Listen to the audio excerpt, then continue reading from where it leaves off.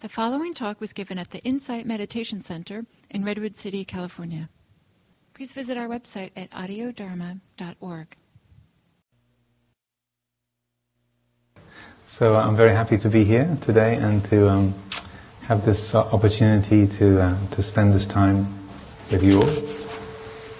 So I thought we could just begin the day with a short sitting together. There'll probably be a lot of words, even though the theme of the day is Nibanna, which obviously has connotations of peacefulness and silence and ease. There'll be a lot of words that help, hopefully, to guide the way there. But we'll start off with a silent time together. So we'll probably just have a short sitting for about 20 minutes or so. So please just make yourselves comfortable and take this time to let the mind settle and to focus.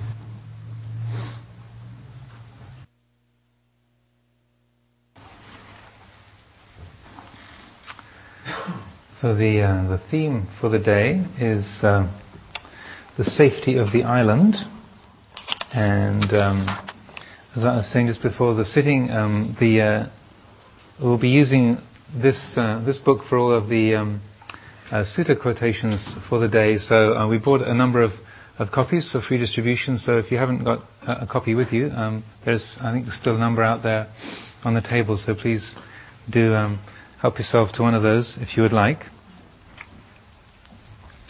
So the main idea of the day is to give and hopefully by the end of the day it'll have been able to have this effect, is to give a bit of a sense of what the word Nibanna is referring to, why this is the central goal of Buddhist practice, and what are some of the ways that we can go about realizing that and living our lives in accordance with that. I did a workshop on this years and years ago, I think probably early 1998 with the Sati Center, and that was actually the suggestion of that workshop was one of the causes for this book being written. Nancy Van House, who's probably not around, I don't see her around today, but she was the one who suggested the topic. And so then drawing together some sutta quotations and notes for that particular event, after a very long a 10-year gestation, finally turned into this book that was printed a few months ago. Also, it was an invitation by James Baraz for the first Community Dharma Leaders program back in that era, 1997, when he said that lots of people are very committed to Vipassana meditation, and they're very long-standing members of this group. They love to do retreats, but for teachings on ultimate reality, everyone seems to go to Advaita Vedanta or Dzogchen. That was the Dharma du jour of back in the late 90s, remember? And so he said, I'm sure there must be teachings of this nature in the Theravada, but I don't know where to track them down. And we're doing this Community Dharma Leaders program, and if you can come along to the first session of this, it'd be great if you could do a presentation on some of these ultimate reality teachings from the Pali Canon. So that was the initial spark, and then the invitation to Sati Center was a follow-up from that.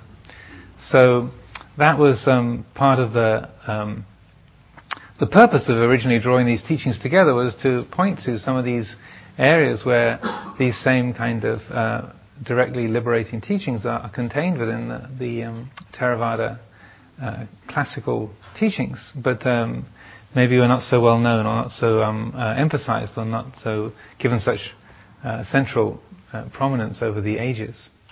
So that was the part of the story behind it. Another interesting thing was when I was in Thailand, and probably as a larger part of the Theravada tradition, when I was in Thailand back in the late 70s, and I was starting monastic life there, almost all of the teachings revolved around methods of practice, how to train your mind in concentration, how to develop insight, how to be mindful, and so on.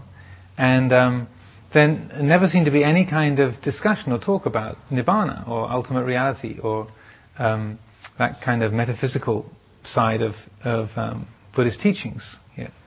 And it was all, like 99.9% of what was spoken about was about the path and how to practice. And the nature of the goal was sort of, well, don't worry about that, it'll all be obvious when you get there.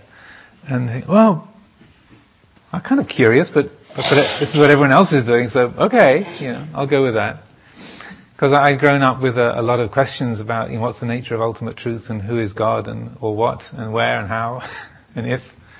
And so it was striking that this was almost brushed aside in this particular Buddhist form. Then when I came to England after a couple of years in Thailand, I joined Ajahn Sumedho, had already moved to Britain in 77, and so I didn't meet him until I had already been a monk for a couple of years. Even though when I was finishing my university degree in London, he lived about a mile away. The Vihara in London was about a mile away from where I lived. I had no idea that these monks were just around the corner. So. Little did I know. So when I came back to England and then was listening to Ajahn Sumedho teaching, then lo and behold, it was sort of ultimate reality, the unconditioned, and even God making a few appearances in Dhamma talks, several times a day. And I thought, well, this is really interesting. He talks about ultimate truth and Nibbana all the time. And so one of the very few times I actually asked him a question about why he did things the way he did, he gave a very interesting answer, which was that in the West, that there's many people interested in Buddhist practice.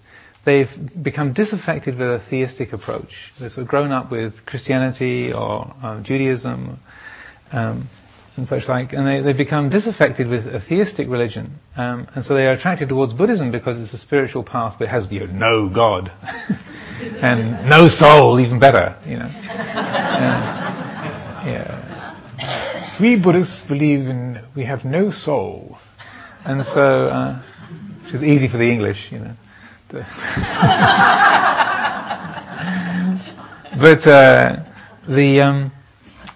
But so it would drift from, on the one hand, sort of spirituality being either this sort of theistic based approach on the one side, or a sort of mechanistic methodology on the other side, a sort of mental training methodology on the other side.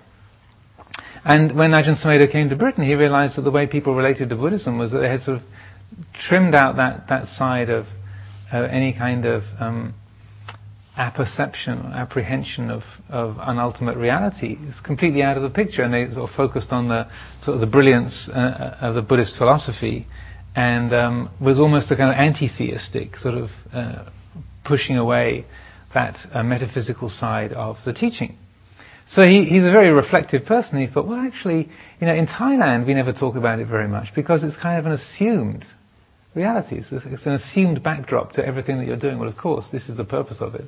And there's a tremendous faith in that there's fundamental, liberating, transcendent qualities. And but so it wasn't really spoken about much, but it was there as an informing backdrop to all of the practice that people followed in their devotion towards Buddha Dhamma. But he said, realized in Britain there wasn't that. There wasn't a backdrop. It was just you had the path, and then this blank sort of not even really a question, but a sort of a blank non-interest in, well, what's beyond, or even you couldn't even really use words like transcendent. People would sort of recoil at the idea of that sort of realm. In one of the famous quotations from a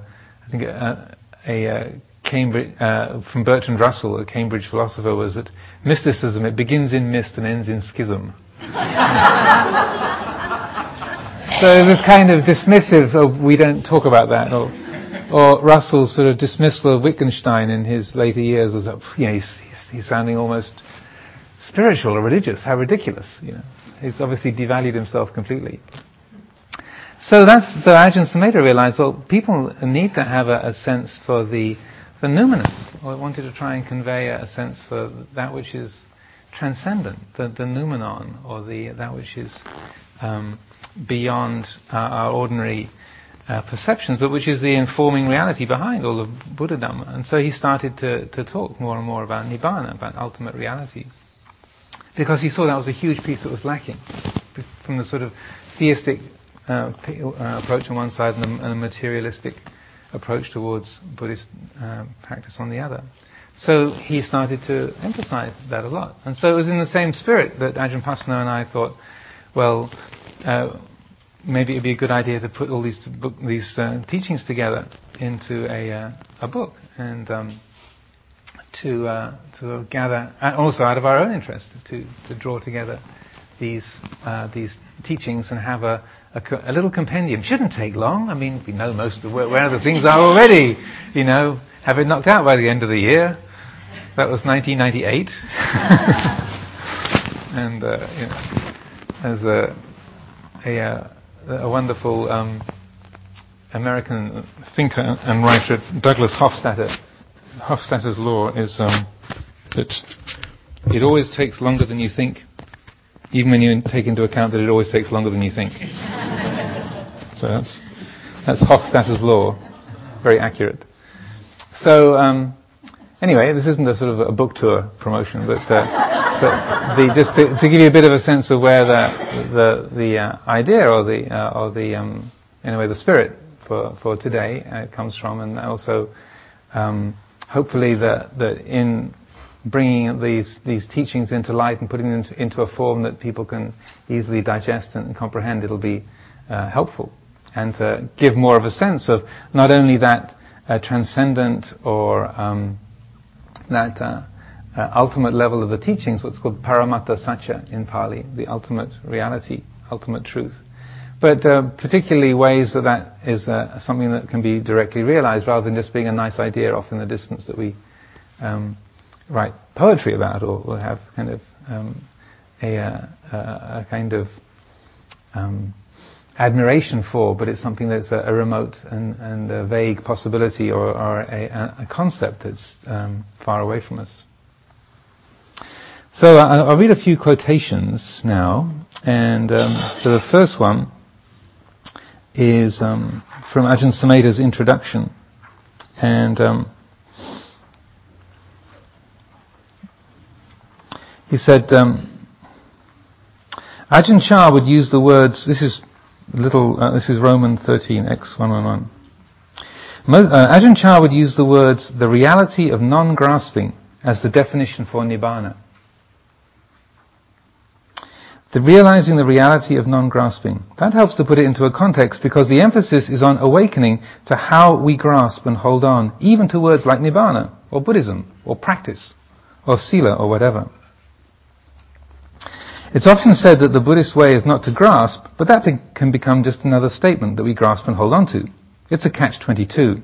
No matter how hard you try to make sense out of it, you end up in total confusion because of the limitation of language and perception. You have to go beyond language and perception, and the only way to go beyond thinking and emotional habit is through awareness of them. Through an awareness of thought, through awareness of emotion. The island that you cannot go beyond is the metaphor for this state of being awake and aware, as opposed to the concept of becoming awake and aware. So you might think, what?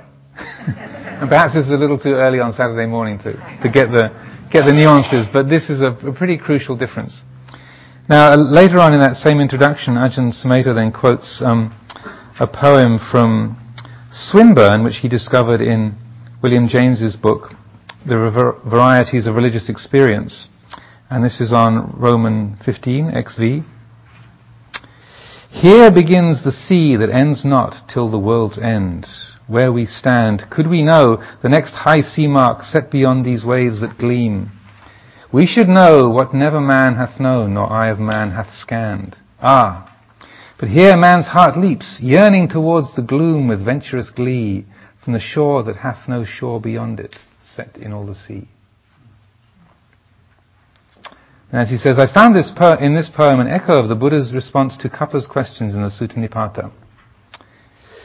So this is Dr. Sadatisa's translation, Sutta Nipata, verses 1092 to 95. Next was the Brahmin student Kappa.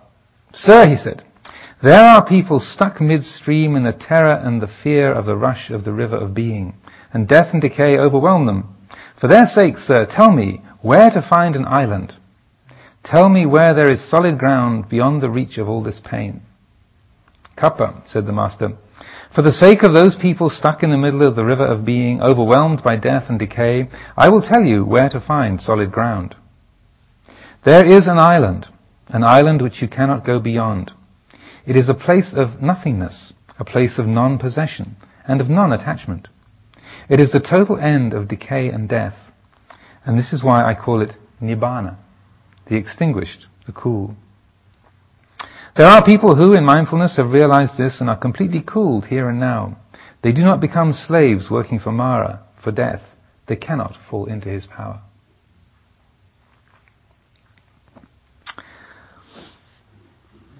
It's interesting, the image of the island, and that when you reflect on this, it's both interesting that the island is both sort of in midstream. People are stuck in midstream, but then it's also an island you can't go beyond. So that seems like a bit of an odd metaphor. But right there in what Ajahn Sumedho is describing, and the emphasis on awareness, it's pointing to the very fact that the island that you cannot go beyond, it's like that is pointing to the quality of awareness itself. So awareness is the island. So I'll give you, that's the punchline of the whole day. Give it to you in paragraph 1 or 2. Yeah. So the island is the quality of awareness. That is the safe ground. That being, that very knowing, that aware quality, that is the safe island. Because it's like you can't, I can't go beyond awareness, because there's awareness of the feeling of I arising and passing us. That we know feelings and perceptions, thoughts, moods arising and passing away. So that what is pointed to in all these teachings, and the image of the island, is it's pointing to that experience of resting in awareness, being that very awareness, and that's the safe place. As you've all been practicing Vipassana meditation for years and years, I'm sure. Well, maybe some of you are new, but at least have done some Vipassana meditation. So that very process that's involved in Vipassana, of being that quality of aware, with that detached, unentangled knowing, that's a safe place, isn't it? Whether what's being known is painful and agonizing in the body, or a painful emotion, or a delightful, sweet, blissful feeling, that which knows bliss or that which knows pain is unentangled with it, essentially. And the more that we develop that insight meditation, the less there is a quality of an entanglement, and the more there is a clarity of knowing. Things come and go and pass through our awareness without confusion.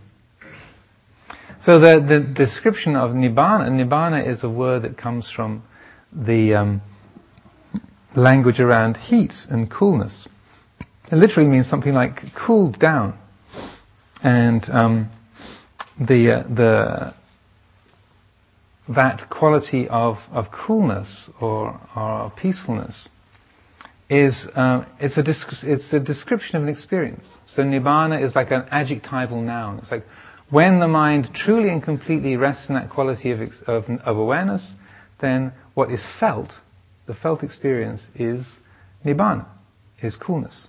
So, and in fact, the first, if I remember correctly, the first words of the first chapter, what I wrote, is Nibbana. So this is page 25. Nibbana, or nirvana in Sanskrit, is a word that is used to describe an experience.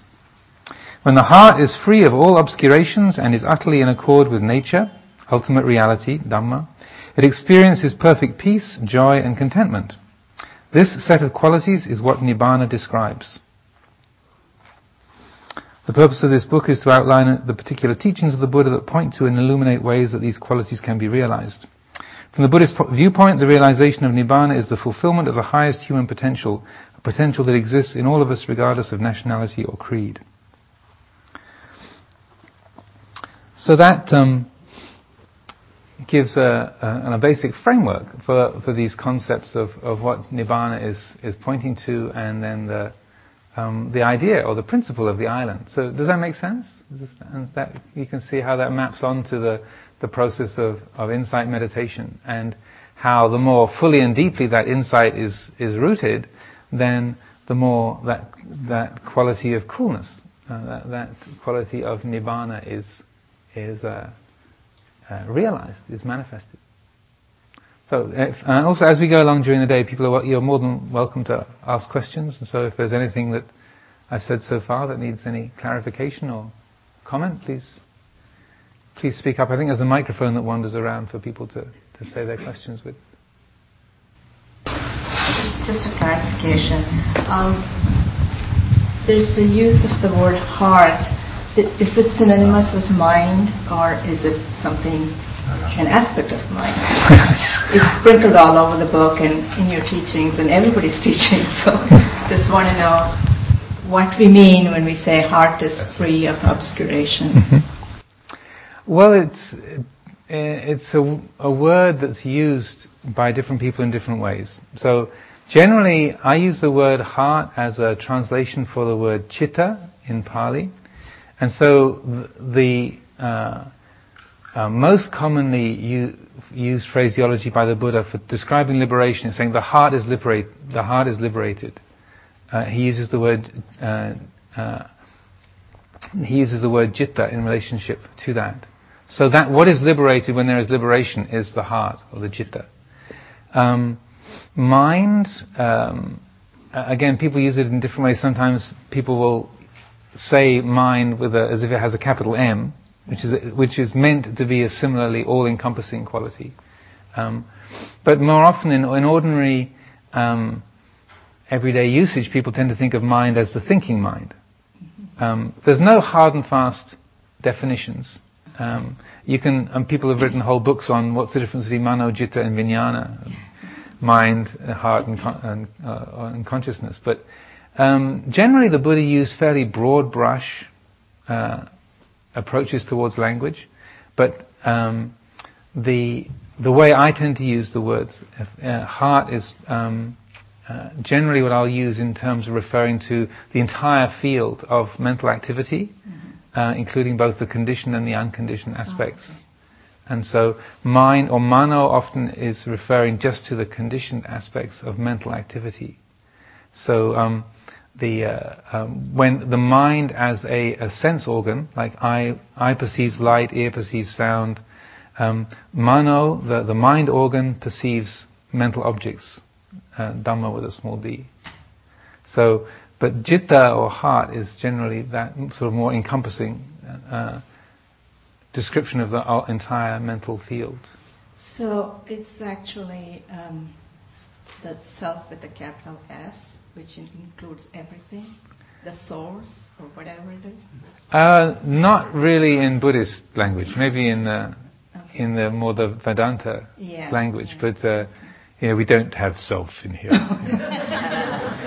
No soul, no self. Right. So, but it's all just vernacular, really, because in terms of there is a very close mapping. I mean, in a way, it's just a usage of words. So the way that say someone like Sri Ramana Maharshi would use the word self is very different from the meaning or the sense of it that someone using it and say in a Buddhist language. So you have to look at the context in which words are used. So, but within the general Buddhist vernacular, then we don't, or at least in the Theravada world, the idea of a big self or a self with a capital S is generally not used. So the capital self is not the island then? Well, I'll leave that for you to find out. It seems like the goal of Nibbana is very difficult or very obscure, but there's a controversy over momentary Nibbana. I don't know if you're planning on getting into that later, like experiencing the moment, the complete letting go, and do you have any comments to make on that? Well, it's a question of degree. To me, and my experience, it's a question of degree. So it's the word for momentary is tadangana, and so they talk about momentary liberation, tadangana vimutti, or tadangana nibbana, and to me that's a totally valid quality. I mean, it's not saying it's not real nibbana, because it's also when the Buddha says, when there's an interesting exchange where the Buddha is asked to define deathlessness, and the lead up to it sounds like he's going to launch into a big exegesis on this topic, and Ananda comes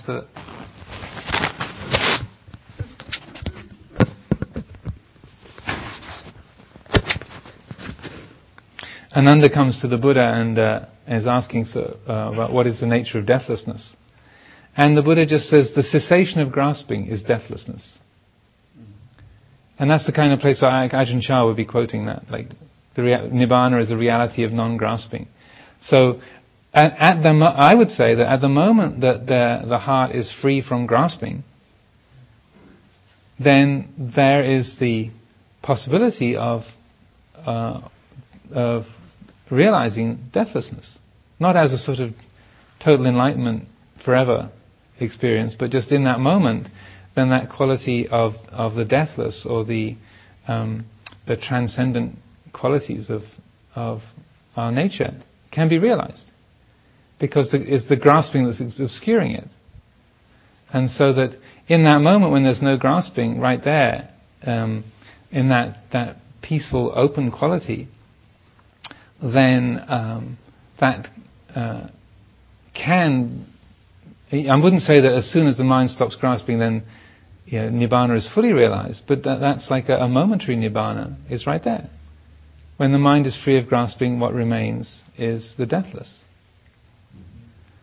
I mean, that's a somewhat sweeping statement, but it's pretty accurate, and that and also it's what you can notice in meditation, that when you are, say you take hold of something like this, like this bell striker, and you're in a state of tension, you're grasping it. So like my arm is shaking, my body's agitated, there's a tension even as I'm speaking, and then you stop. I've stopped grasping. And in that moment, when the grasping stops, there's a natural peacefulness. The mind is paying attention, and in a moment of letting go, there's no sense of self. There's alertness, and so that in a way, it's like the curtains are parting, and that quality of peacefulness, purity of mind, and a sense of selflessness, or things being not self, are right there. Now, what happens is that we miss that because it's not interesting. We have if you watch this process, then in that moment of relief, there's a sense of 1, 2, and by about the third second, it's like, okay, so what else is happening around here? What's on iTunes this morning? And you're looking for the next thing that's interesting, because peace is not interesting. It doesn't catch our attention.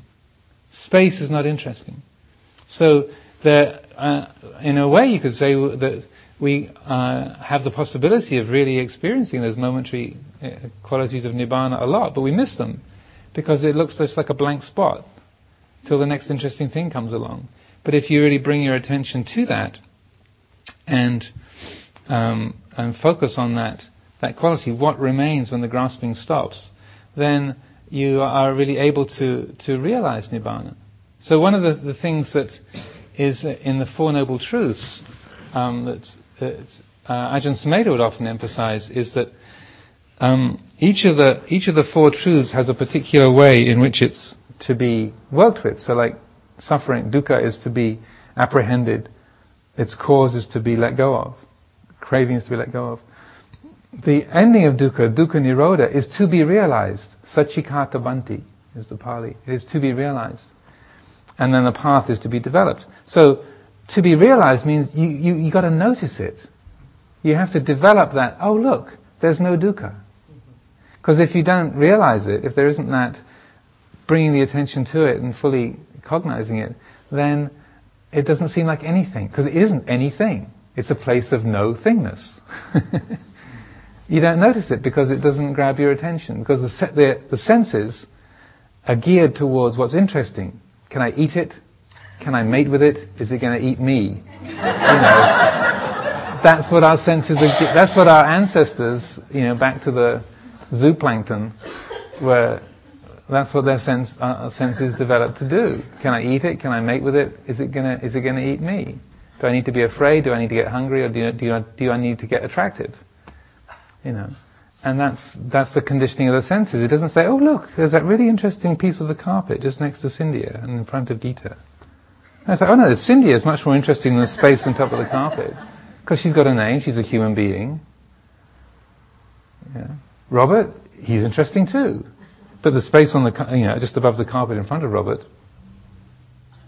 what's to say about that other than including it in a Dhamma talk, space is not interesting. And so that the more that we can train ourselves to notice that quality of peacefulness, the more that we realize Nibbana. Whenever we're training ourselves to stop grasping, letting go of feelings of self and other and all the different domains of grasping, then that we're able to notice that quality of peacefulness that's there. If you're looking at sort of realizing Nibbana as some sort of grand sort of finale at the end of Act 5, and you miss, and we're thinking, oh, it's some sort of wonderful thing that's going to happen at the end of a long retreat when I've really got my practice together. We're missing all of the other opportunities to realize that are happening there right at the traffic light, right as you're waiting for the kettle to boil. It's always here, but we miss it.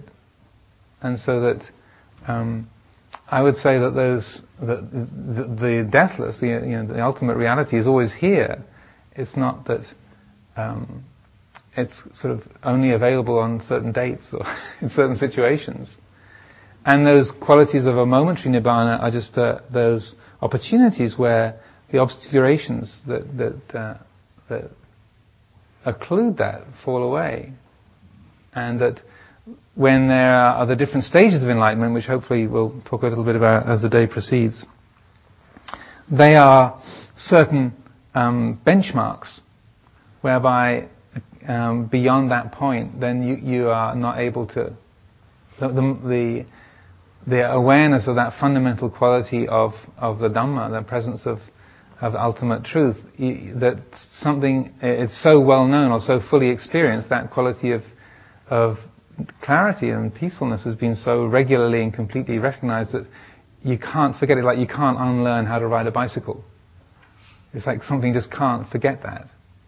It's embedded, and so that the levels of enlightenment, like stream entry, once returning, non-returning, and arahatship, are those benchmarks whereby that insight is so deeply rooted, and the ephemeral nature of experience is so clearly understood that you can't kind of unsee that. So then, the full realization of Nibbana, if you like, is something that would come with arahantship, where that's with total enlightenment.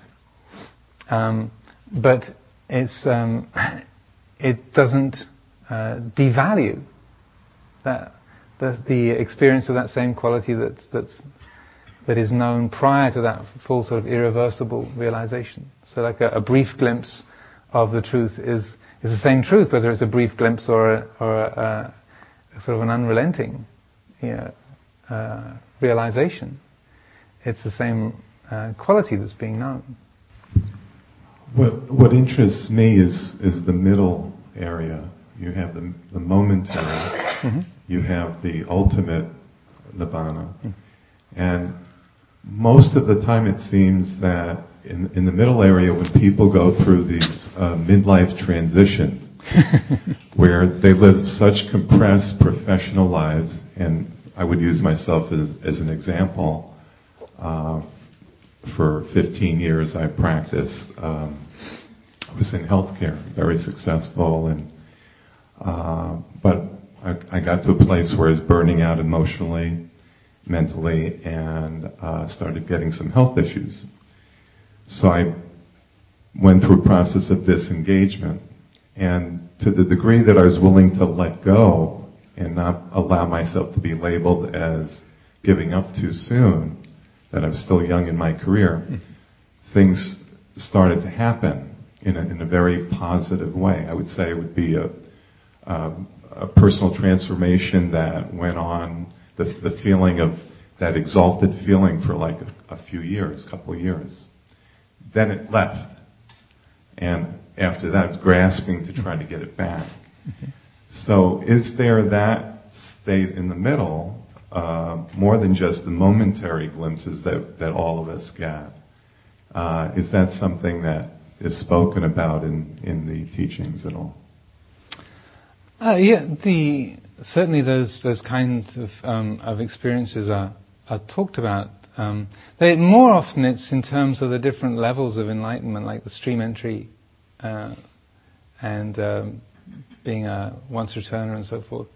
But that kind of experience where everything sort of comes together and life seems grand, and sort of before the glamour wears off, that's not talked about so much. It's a common experience. Yes. But it's not, to my knowledge, it's not really talked about so much in the scriptures. But it's a common enough pattern where inspiration wanes, or the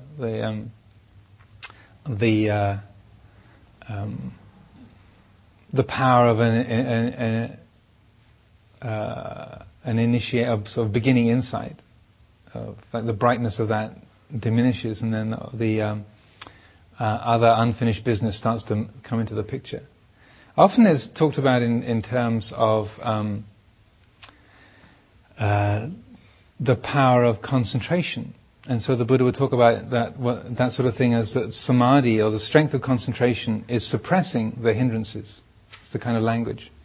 And you can think of that as your unfinished business is all on hold, but you still haven't closed that account. And that's all still waiting because you're currently running on this particular sort of enthusiastic splurge. But when that, because of the power of concentration and bright states of mind, it's very pleasing, it's very invigorating, and it brings a lot of happiness. So you think, well, this is great. Yeah. Wow, things have really come together. This is marvelous. But then there's all those other unclosed accounts that are still, the numbers are still there. And so then as that sort of that which was supporting the concentration and the brightness and happiness of the mind, as that subsides, then that other unfinished stuff emerges. So that's talked about quite a lot. But that's more of the language that it's spoken of in. Isn't it true, on retreat we often talk about, the subject of Nibanna comes up, but the lay teachers primarily say that in the teachings that the Buddha actually discouraged the monks from, in terms of entertaining any questions about it, because it took you away from the present moment. If you're thinking of something to attain, the state of mind, it's taking you away from being present. Well, that's part of it. It was not so much not encouraging people to think about Nibbana. It was more creating speculations about ultimate reality, or life after death, or past lives, and that kind of thing. So, like in the Malunkyaputta Sutta, in the middle-length discourses, Malunkyaputta, he has this whole list of questions he wants to ask the Buddha, and he says, what happens to an enlightened being after they die, and how was the world created, and so on, and he says, and if you don't tell me, I'm going to disrobe, so there, and so tries to threaten the Buddha that he's going to leave him if the Buddha doesn't answer the questions, and so then it's that kind of thing where the Buddha then spells it out. Why don't I'm not answering these questions. I never answer these questions, Malunkyaputta. Putta. And why don't I? Because these questions don't lead towards liberation. So it's more like the sort of the mental proliferation around those issues. But so it's like the speculative, chattering, proliferating mind that he's pointing to discouraging, rather than having a goal, because it's certainly directing the mind towards peacefulness, towards realization, towards insight is a very helpful thing. We use goal direction a lot, but you have to use it in a skillful way. Okay, thank you. Okay, so one more, and then we'll carry on with.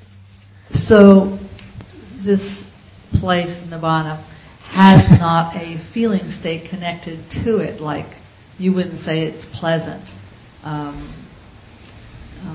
You mentioned a little that prior to this state, maybe feeling pleasant, but so that's one question: is there any feeling state connected to it? And the second part of the question is it's a whole different question actually.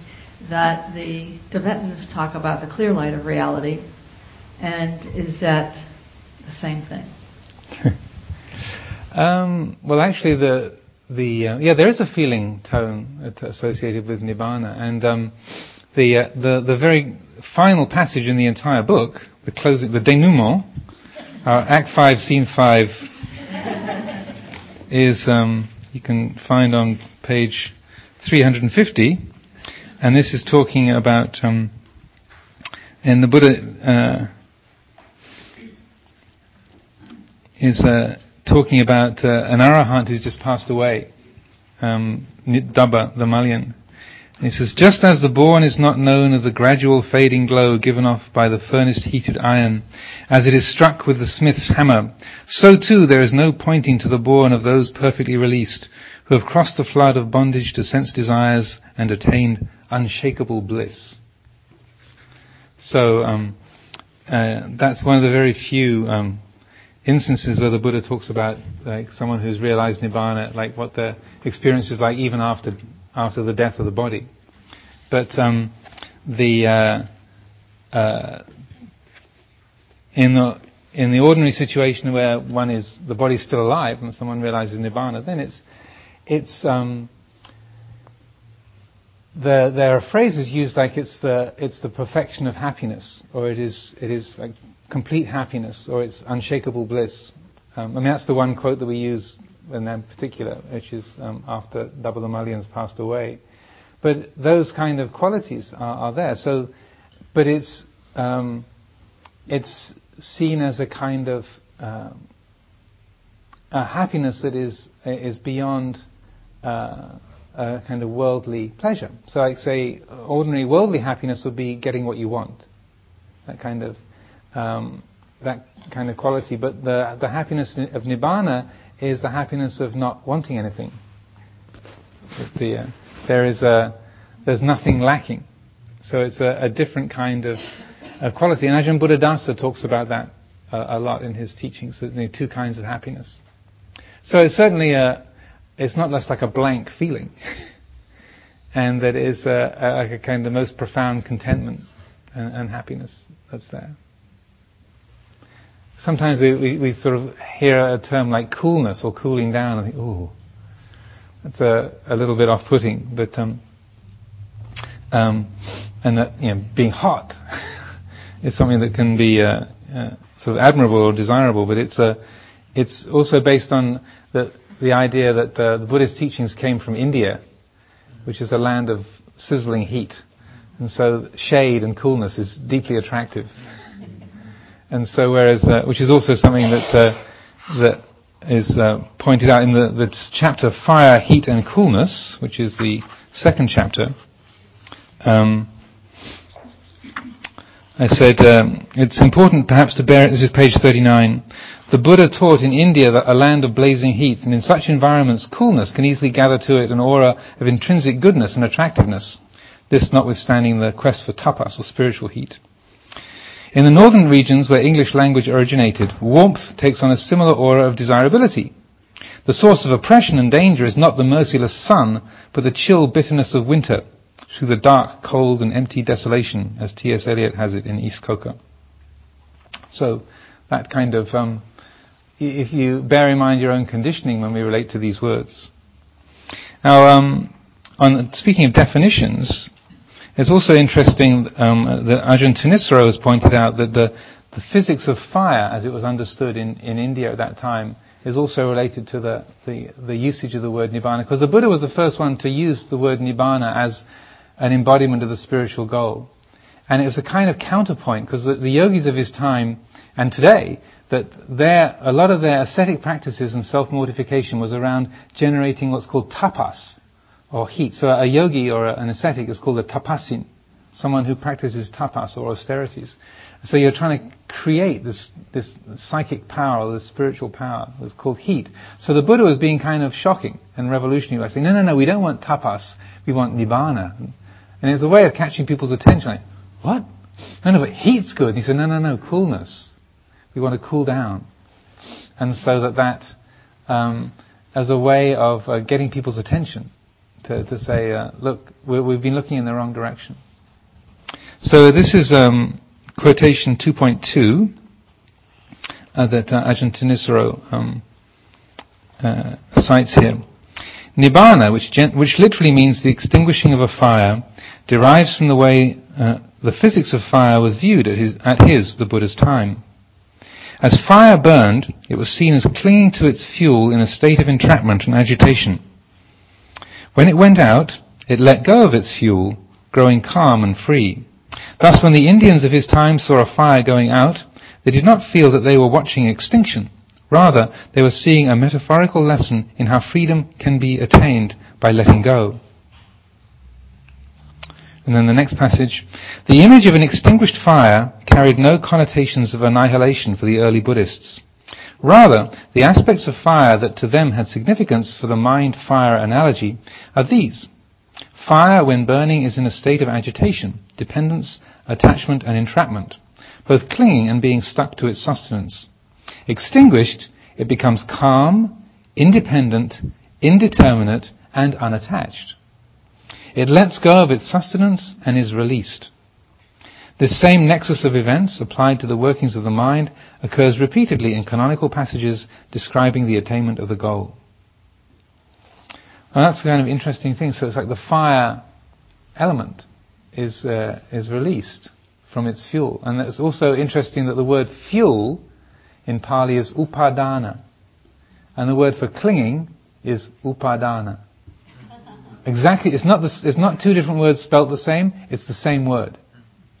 So the word for clinging and the word for fuel is the same. So when the Buddha uses the word, he was brilliant in his use of language, and there's many words that he coined that weren't really in use in the same way before his time. And this is one of them. So the use of Nibbana as a way of embodying the spiritual goal is brilliant, because he had the insight that it's through non-clinging, through letting go, that ultimate spiritual reality is realized. And so then he saw it as, this is when there's no more fuel, or when the things are not burning, that when the heart is not sort of agitated and inflamed, that's when that truth is realized. So he adopted using the word for coolness to point to that process, and then seeing that the means whereby that was recognized was through non-clinging, through letting go.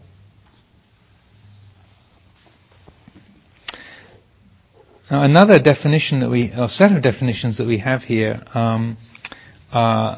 it's a lengthy passage, but I'll read it out because it's Bhikkhu Bodhi being incredibly brilliant, as he almost always is. And this is part of his introduction to the Majjhima Nikaya. So this is back in chapter 1, so this is page 36, 37. The state that supervenes when ignorance and craving have been uprooted is called Nibbana, Sanskrit nirvana. And no conception in the Buddha's teaching has proved so refractory to conceptual pinning down as this one. In a way, such elusiveness is only to be expected, since Nibbana is described precisely as, quote, profound, hard to see and hard to understand, unattainable by mere reasoning, unquote. Yet, in this same passage, the Buddha also says that Nibbana is to be experienced by the wise, and in the suttas he gives enough indications of its nature to convey some idea of its desirability.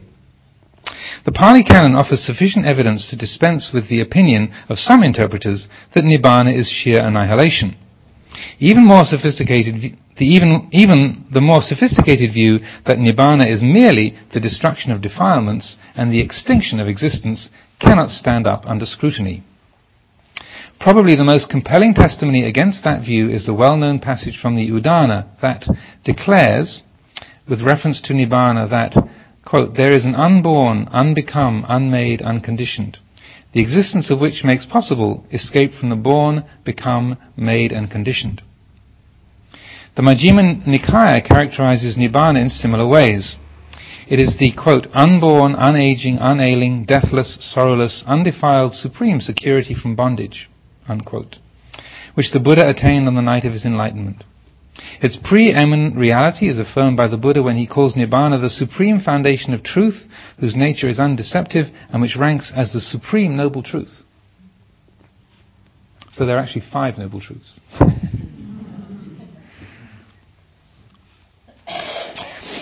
Nibbana cannot be perceived by those who live in lust and hate, but it can be seen with the arising of spiritual vision, and by fixing the mind upon it in the depths of meditation, the disciple can attain the destruction of the taints, or the asavas, also variously translated as outflows or corruptions. The Buddha does not devote many words to a philosophical definition of Nibbana. One reason is that Nibbana, being unconditioned, transcendent and supramundane, does not easily lend itself to definition in terms of concepts that are inescapably tied to the conditioned, manifest and mundane.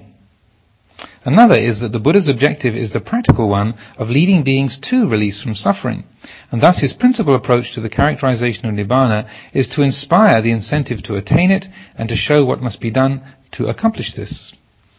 To show Nibbana as desirable, as the aim of striving, he describes it as the highest bliss, as the supreme state of sublime peace, as the ageless, deathless and sorrowless, as the supreme security from bondage.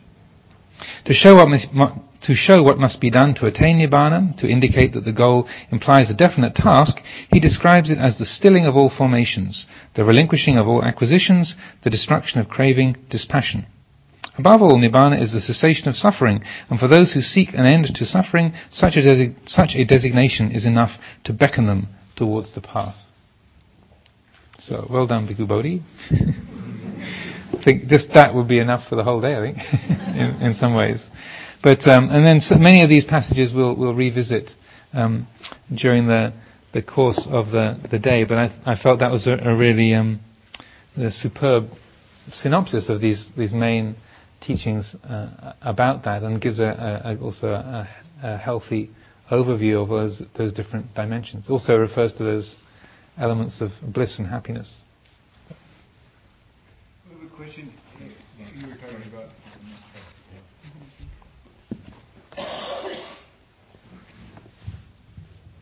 That was an interesting reference to the 5th Noble Truth, but how is it different from the 3rd? The cessation of suffering. Was that just well, it's sort of an interesting thing to explore in your own meditation. Often, dukkha nirodha is taken to be synonymous with Nibbana, and so it's one way you can read that same passage as saying actually that 3rd noble truth is the supreme one. So of the 4, you can say that's the supreme one. But it's also the only time in that sutta, Majjhima 140, the exposition of the elements. That's the only time that the Buddha actually refers to Nibbana as in terms of the 4 noble truths. So it's just a kind of unique little reference that's there. But often that dukkha nirodha is seen as synonymous with the realizing of Nibbana. There's one way at the back there, so if you can wait for the microphone.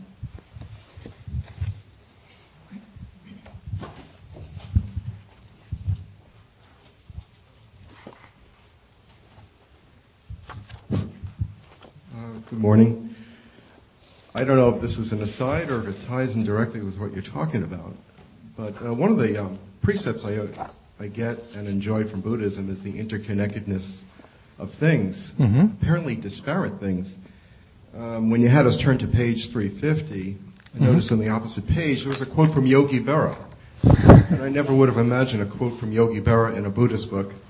And I'm not sure how many people here are familiar with Yogi Berra, but he was this famous manager for the New York Yankees and a player.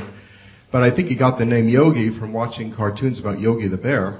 And now it's made me think maybe the word yogi has something to do with the Buddhist definition of yogi.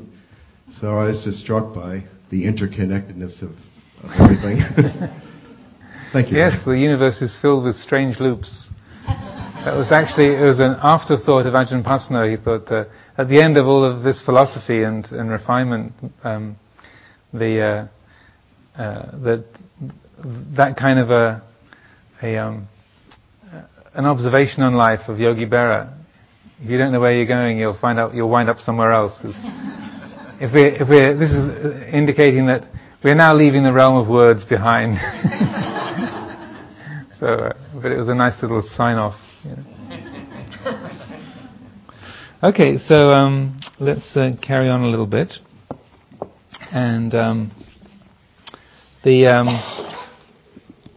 one of the chapters that the book is divided into several different chunks. So the first part is definitions, and then after that we sort of go into the second section, which tries to map out the sort of the landscape of the Buddhist approach to the what do we mean by words like the unconditioned or ultimate reality, and what's that referring to? So there's the next chapters all referring to that domain, but from slightly different angles. So there's the approach of the Buddha in many different circumstances. He uses different ways of approaching this area, and so one of the principal ones is through the teachings on not self, and so that there's a whole chapter here, chapter 5, called "To Be or Not to Be? Is That the Question?" And so that begins on page 85. So there's many teachings in there. So I thought, in terms of mapping out this terrain, that's a useful area to begin with. And so the teachings on not self, because as everyone here who's been involved in practicing vipassana meditation, insight meditation, you know that this is, in a way, the main engine of wisdom development in Buddhist practice is exploring the insights into unsatisfactoriness and into uncertainty or change, and also to not self. And whereas dukkha and anicca are unsatisfactoriness or suffering and change, transiency or uncertainty, these are pretty easy, tangible concepts to get the mind around. The whole realm of not self and what that means, what the teachings of anatta refer to, can be a bit of a murky area. And also, again, Ajahn Thanissaro has written and has taught a lot on this area very, very helpfully. And so some of his teachings on this are extremely brilliant and insightful. So and I know he's taught here at the Sati Center group many, many times. And so that I'm guessing that you're probably well informed and have a good basis of understanding in this area. But I thought with today also we could look at some of the sutta quotations that refer to that same teachings on not self, and how the Buddha really pinpoints this as, of all of the different kinds of clinging that obstruct the realization of Nibbana, that all the upadanas that are there, probably the most subtle and tricky is it was what's called attavad upadana, or the clinging to the concepts and constructions of self, of atta, or atman in Sanskrit. So it's the attavad upadana, and vada is the same as theravada, like the way of. So it means attavada means like the way of the self, the way of me and mine, following the path of I, me, mine, and that kind of clinging. So I thought the first passage to look at is page 86, is from this sutta, Majjhima 140, which is an incredibly rich and wonderful teaching. That was the one that mentioned the Supreme Noble Truth. And this is the Buddha talking to a monk. Actually, he's been sharing a comment. The Buddha arrived in town late in the evening and didn't have a place to stay. Couldn't get to the monastery, so he asked to stay in this potter's firehouse. And there was already another yogi, another wanderer, staying there. And even though this wanderer thought of himself as a disciple of the Buddha, he didn't actually recognize who it was that came in the middle of the night to share the room with him. So they get into this dialogue, and so the monk the Buddha's talking to doesn't realize that he's actually talking to the Buddha. And so the Buddha gives him this really great Dhamma talk, and it's only when he's 3/4 of the way through. And he's talking very casually to the Buddha, like, "Oh, hi buddy, yeah, right, And because he thinks of himself as a disciple of the Buddha, and he's actually much wiser than this other guy. And then about 3/4 of the way through, he realizes, oh dear. I think I know who I'm sharing this room with. Yeah. So he hits the floor and starts apologizing. But so this is within that same discourse. So this is quotation 5.2. Bhikkhu, I am is a conceiving. I am this is a conceiving. I shall be is a conceiving. I shall not be is a conceiving. I shall be possessed of form is a conceiving. I shall be formless is a conceiving. I shall be percipient is a conceiving. I shall be non-percipient is a conceiving. So those latter ones are all about sort of life after death concepts and speculations, sort of different states of post-mortem realms. Conceiving is a disease, conceiving is a tumor, conceiving is a barb. By overcoming all conceivings, bhikkhu, one is called a sage at peace. And the sage at peace is not born, does not age, does not die. They are not shaken and are not agitated. For there is nothing present in them by which they might be born. Not being born, how could they age? Not aging, how could they die? Not dying, how could they be shaken? Not being shaken, why should they be agitated? Simple, right? And so this is also another instance where the Buddha is talking about death as not so much as a physical death, but a sort of psychological death. On birth, also not as a physical birth, but as a psychological birth, like being born into some project or some idea, or born into an opinion or something of that nature. So it's not it's talking more about that kind of process of buying into things, being born into things, and then dying with disappointment, or dying on stage. And that's kind of psychological ego, what you could call ego death. That's one of the instances where he talks in those terms. So there's the qualities of not self. Again, this is an area that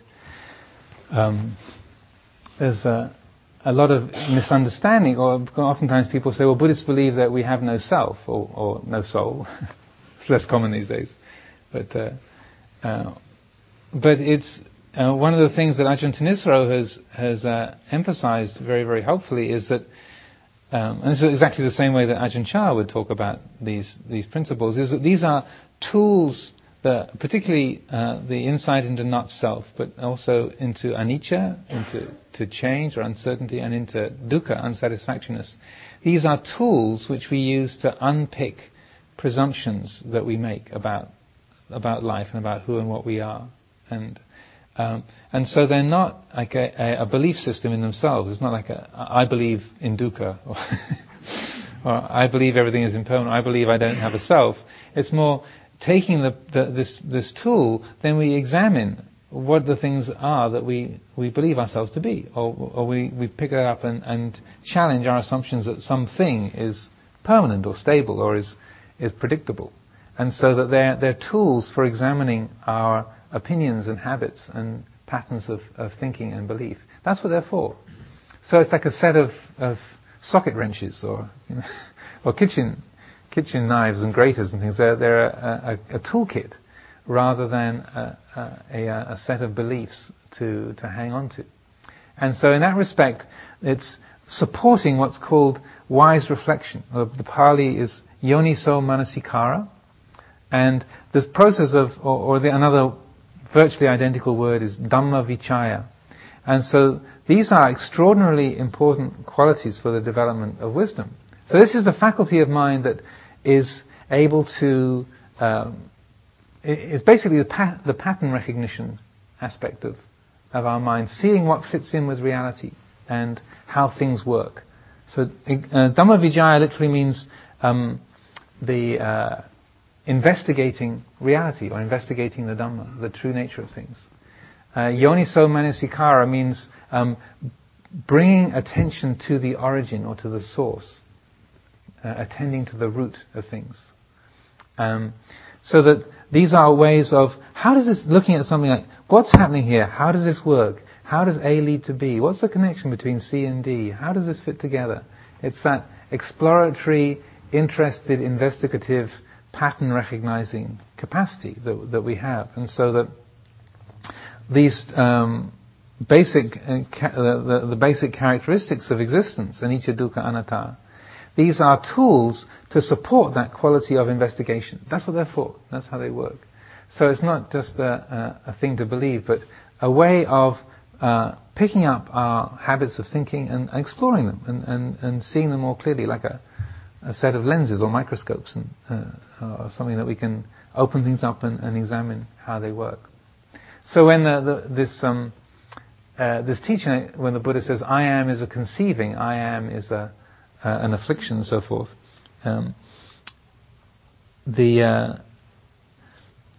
he's pointing to that way that any, if we look at it, if we explore, when we examine that we see that any possible internal or external qualities that says, I am a man, or I am English, or I am American, or I am teaching at Sati Center, we see that even matter-of-fact realities like that we can see that those are presumptions, or they're half-truths, or that there can't be any kind of absolute reality to that. They're conventions. And what is Sati Center?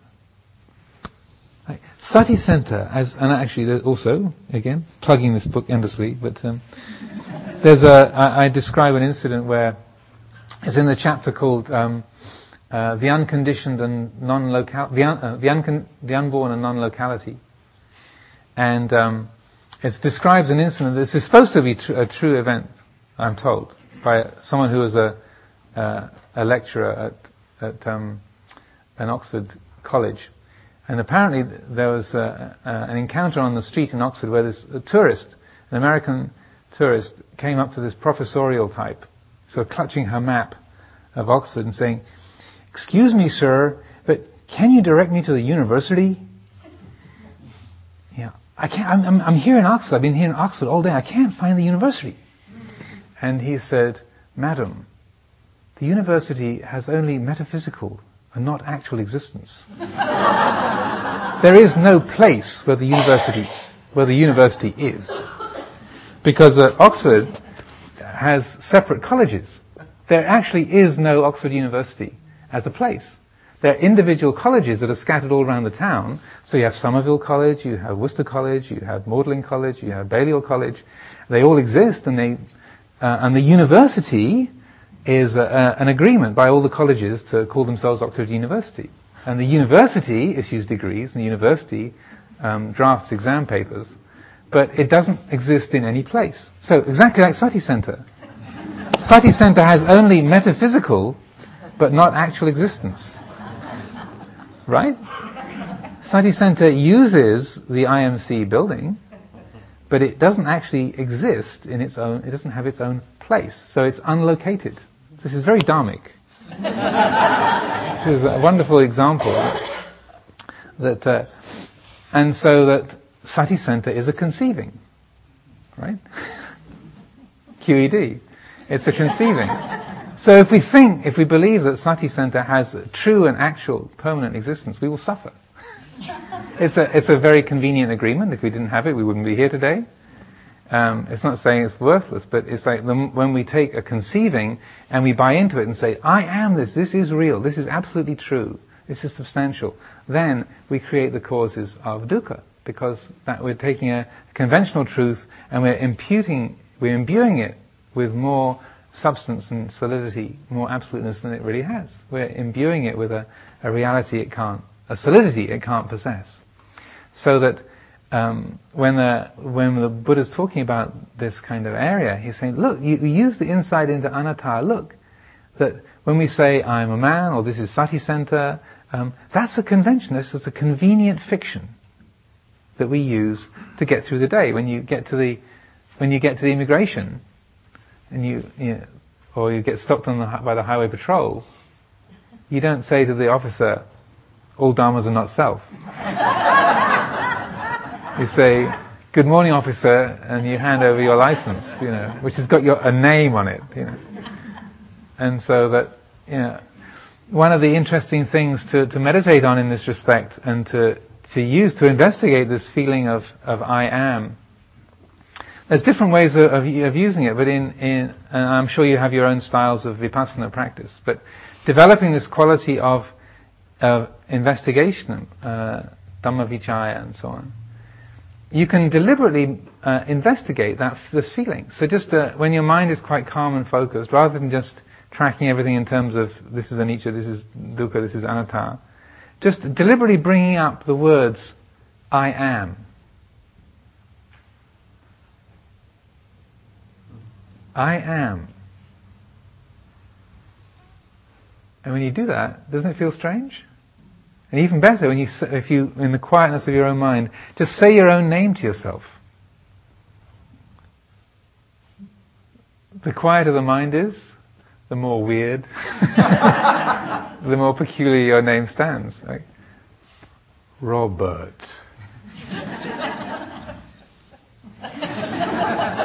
What the heck's a Robert? No, I mean, I'm just conveniently a convenient target, infinitely forgiving. But it's very interesting. A word that we use all the time, and maybe even if we've changed our names, the name that we're currently using, use it all the time. Who are you? This is who I am. And then we don't realize how much we're concretizing that. But then when you just sort of invite it into the space of the mind and you say, this is what I am, or without any kind of commentary to it, just that sense of, that's so odd. And so it's like a conjuring trick, and that's why the Buddha uses that analogy also. It's like a conjuring trick or a mirage. It's like through the sleight of hand, we create ourselves as this personality. I'm a monk, or I'm an IT executive, or I'm a yogi. I'm a this, I'm a that, and then in that moment, that's who we are. But then it's we forget that this is just fabricated, and so that what the Buddha's pointing to is like, let it be remembered that this is a fabrication. So we're not trying to annihilate an already existent self, but more like just seeing through the conjurer's trick, and just seeing that who and what we are and the what is actually much bigger and more multi-dimensional than we habitually think things are. So that it's rather than just being an interesting teaching, it's when we are able to see that all of these conceivings, and the word to conceive is manyati. When we see all this manyati as that, then we're able to in that moment, just because even in that, it's part of us that sense of, to our ego that's a bit unsettling, But to the heart itself, it's like, oh, the room suddenly got a bit more roomy. Somehow I can breathe a bit more easily. Or, oh, life suddenly got a little less burdensome. How strange. Does that seem comparable to what you picked up? This is what I find. And then as the Buddha says, by overcoming all conceivings, one is called a sage at peace. And the sage at peace is not born, does not age, does not die. So that being in that space of awareness, being that knowing of things, rather than identified with I am this and that is so and so over there, that then we're not born into things. We don't tie our hearts to those changing qualities, and then we don't die with them. We don't die with the disappointments and failures, but more we're able to witness things as changing patterns of nature. Another very famous verse on this theme is from the Dhammapada, which is also on page 86. This kind of follows right along from this. And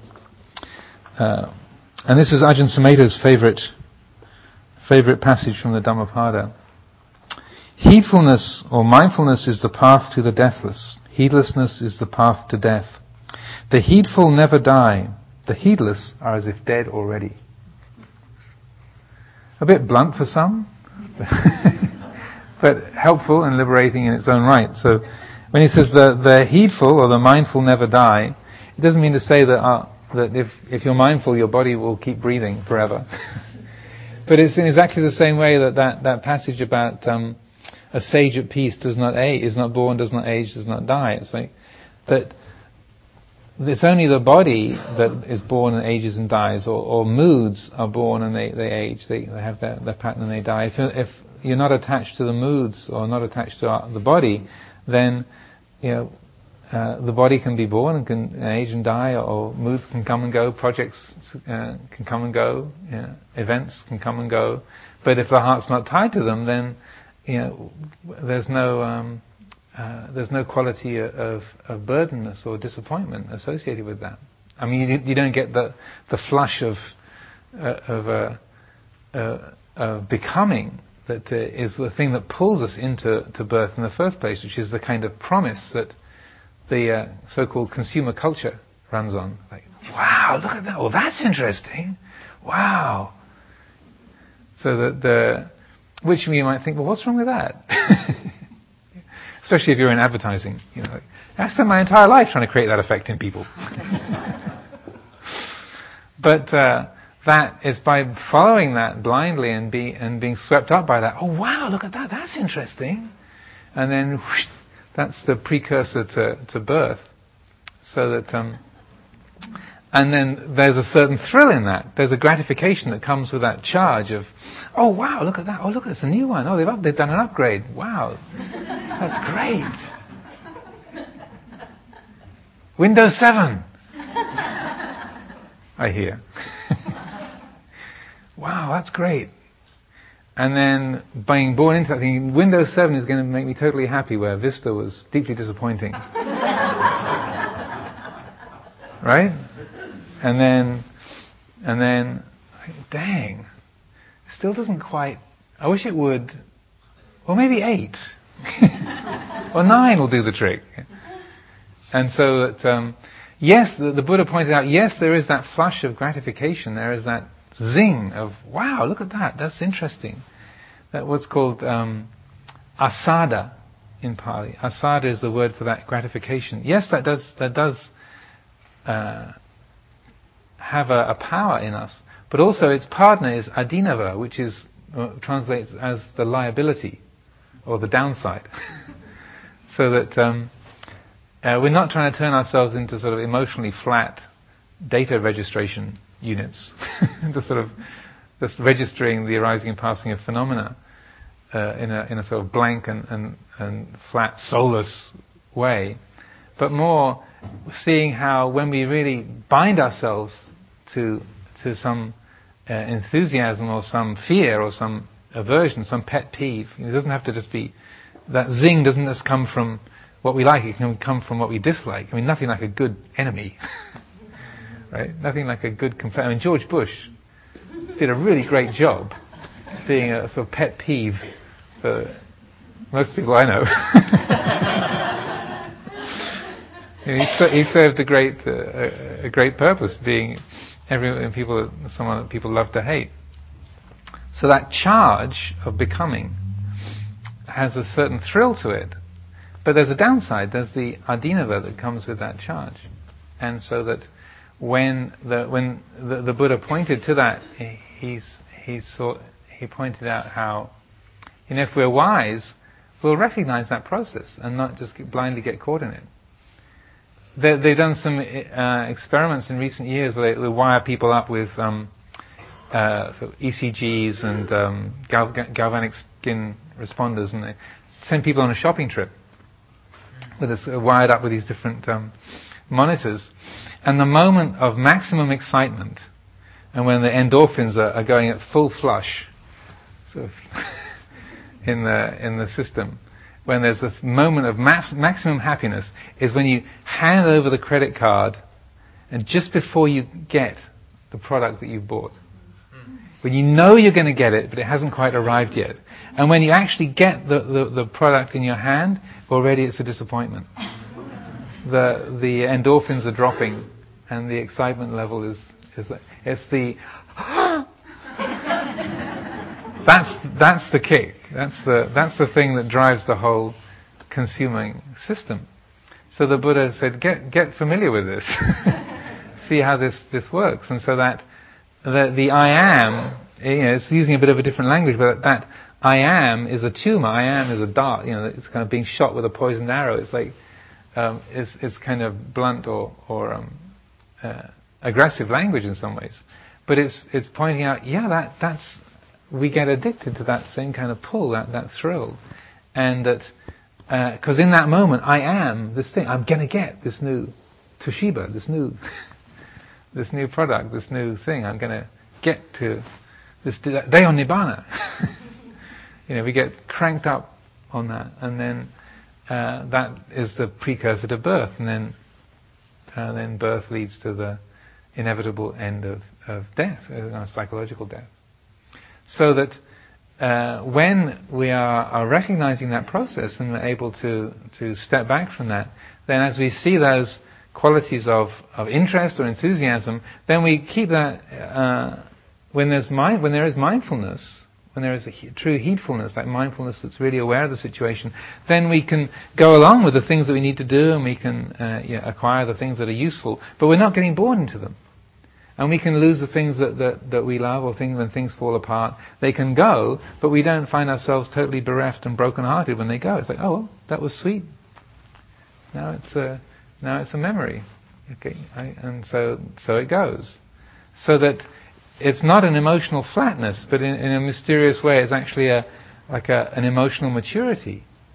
So that we are fully feeling the qualities of life, but there's a profounder appreciation, a kind of more fundamental happiness, so that even though there's a bitter experience, something has just something has just fallen apart, or someone that we know has just passed away, or it's just some kind of painful experience. But even in its passing, that happiness which recognizes, well, it had to go one day, or it was sweet, and now it's over. That we're able to tap into yes, this is how life is. How could it be otherwise? And that there's the profound happiness of that, the rightness of that, or the basic orderliness of that. Yeah, this is how nature works. How could it be otherwise?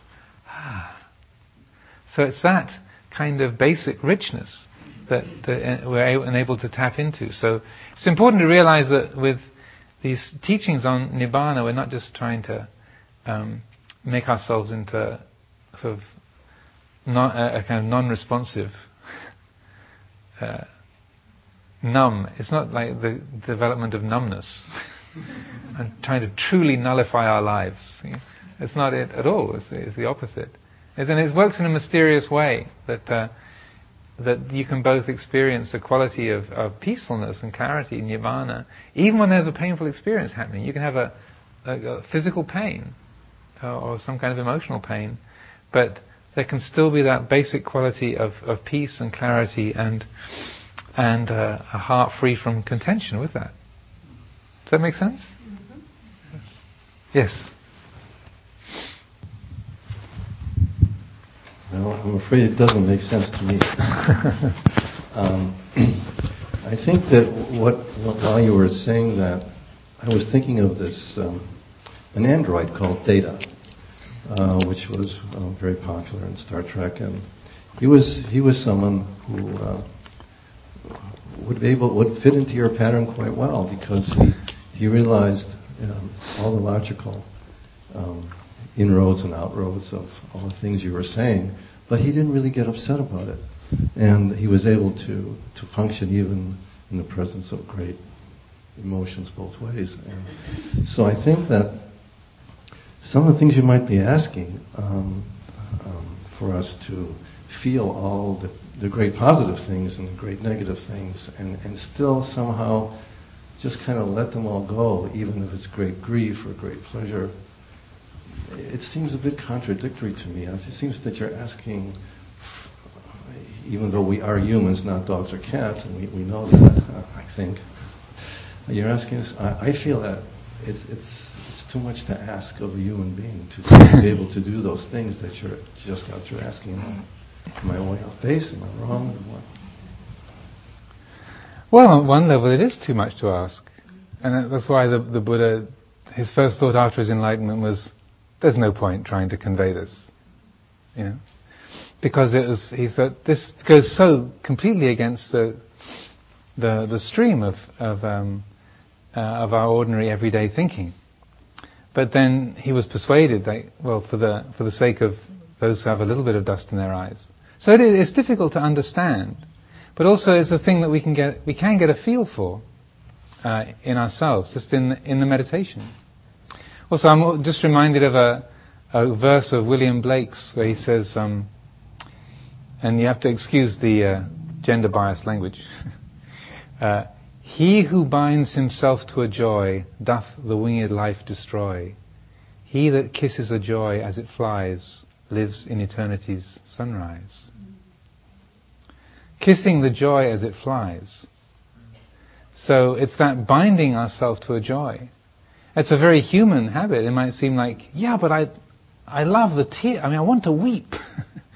And I want to get really excited, and I want to weep, and not being that way is somehow kind of non-human. And I'm not belittling that or negating that, because it's very natural for us to feel in that way. And for many of us, that's when we felt most alive or most deeply connected with life and the world. It's in those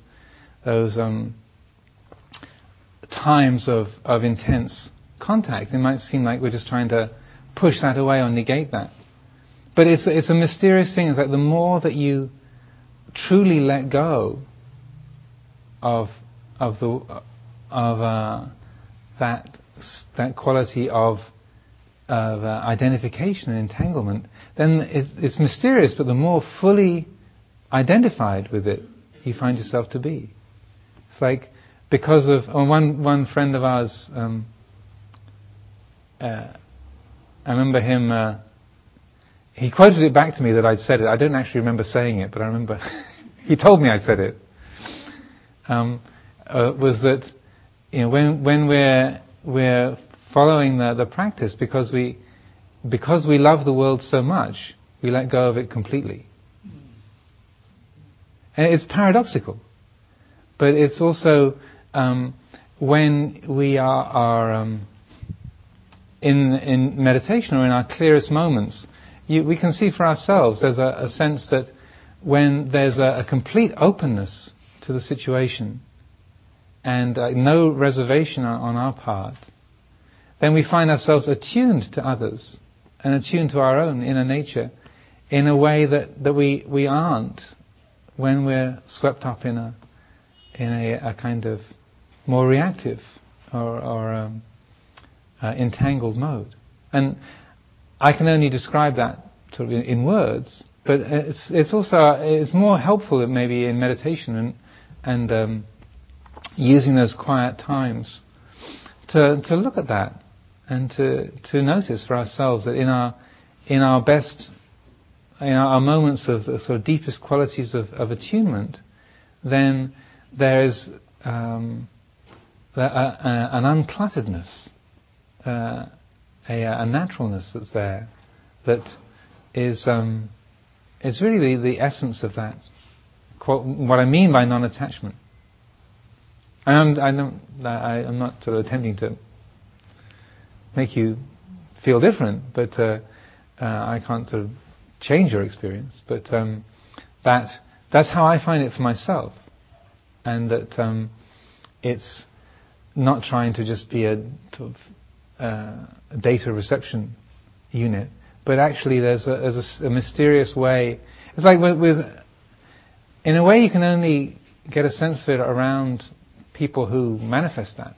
And so, like my teacher Ajahn Chah, there was times when you'd see him, and there'd be some person would come and they'd be describing some kind of terrible experience in their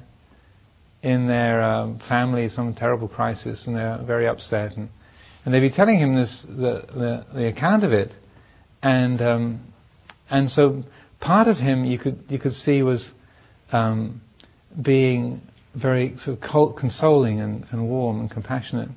Part of him was extremely still, like incredibly calm. But also, and he would also, you couldn't tell whether he was laughing or crying. He was like, what? How's he feeling? And it's like, is he just crying because they're upset, or is he actually laughing, or what's going on there? But you could, when you let yourself just pay attention, you could see he was actually being all of those things.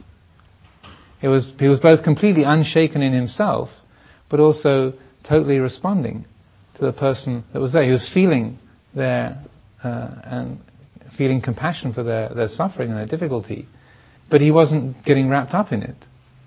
And so that you try and sort of pin down the expression on his face, and you couldn't quite pin it down, and you realize, well, you can't pin it down as a concept. But when we are fully open-hearted in that way, then we both experience that strength of feeling that goes with the moment, both the rejoicing or the sadness, that it's there, and we're able to also experience the kind of absurdity of it, and also the naturalness of it. That how painful that we get caught up in such things and get carried away, and how utterly human it is to be so completely involved. It's like this, and there's a kind of embodiment of that quality that is really beyond words. And so that's why having a study day on Nibanna is tricky, because it's pointing to a wordless quality of attunement that enables us to respond to life in different ways. Yeah, Ernie. You have to follow up a little on this gentleman's comment. In the latest issue of The Inquiring Mind, Wes Nisker has his usual article where he talks about the firsters and the thirders, where he talks about how many people in the practice are really in the practice as a way of working with the First Noble Truth, the truth of suffering, which is getting our lives together and working in a way where we're not quite so caught up in all our stuff. And he describes himself as a firster. He also describes what's called the thirders, which are people who are really looking for some kind of transcendent experience and for some kind of understanding of this coolness and this kind of... he's describing a different kind of relationship to the practice. And do you have any kind of comments on that? Have you read the article? I did, yes. Yeah, Wes's column is the one I always read in Inquiring Mind. You can quote me on that. Yeah, I thought it was quite insightful. I mean, he has a very accurate vision in many ways of how the world works. I think the Buddha taught 4 Noble Truths for a purpose. So I think in a way we need 4. I mean, I appreciated Wes's perspective that that you can maybe divide people into those patches in different sort of zones or different styles. But in order for the process to work, I think we need all 4, and that we will have tendencies to dwell upon the one or the other, and that if you're a thirder, you might want to sort of not really bother with number 1 and just go straight to transcendence. And if you're a firster, you might want to. You're really enjoying your wallowing, like. But the Buddha taught the 4 Noble Truths in that format because it's mapped onto a traditional Indian form of medical diagnosis. The precursor of Ayurveda used the same format. So you start off with the symptom, dukkha. That's the nature of the ailment. Then the second one is the cause. What's caused the ailment? The third one is the prognosis. Is it curable or not? And then the fourth one is the treatment.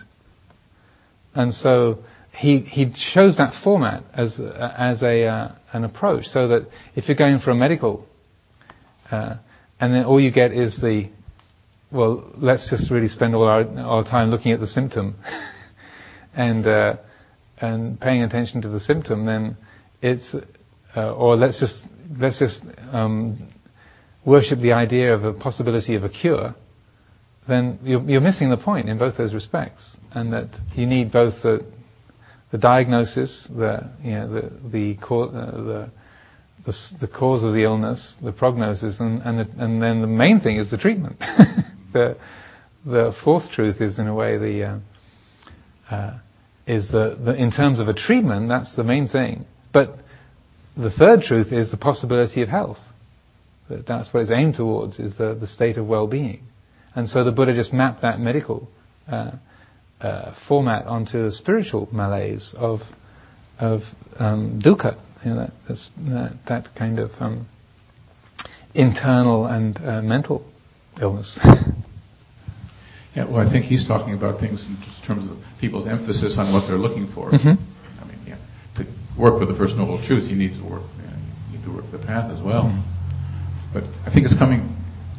I'm thinking about this as I speak. I think it's coming from a different orientation of getting our lives together and having this idea of Nibanna as an experience, whether it's momentary or for an hour or for the rest of your life, and working more toward that. And I think people who are working with jhanas, if it's important for people to focus on working with jhanas, I think they're moving more toward that experience of the openness and that kind of oneness and absolute reality, whatever you want to call it.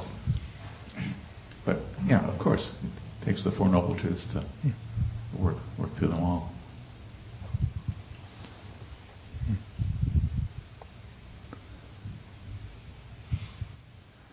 I can't say I remember in detail what was in Wesley's article. I did read it, but I can't say I remember in detail exactly how he put it. But to me, it's also having one of the aims or hopes for today is to get a sense of, this is something worth Nibbana, is something worth understanding, worth aiming for, because we have. We don't have much of a language of defining that well-being. Like it's one of these mind and life conferences with the Dalai Lama. It was one of the I think it was Alan Wallace pointed out that in the DSM, the DSM-4, the diagnostic manual, that you have like 2,500 pages of ailments and a half a page on well-being. Yeah. It's just the concept of health is vague to us, but we're really good on ailment, and so there's a culture, and so and the Dalai Lama was just, this is very strange, but that having a sense and getting a feeling for what is the state of spiritual well-being when the heart is really in tune with reality. What is that? How do we feel that? What's that experience?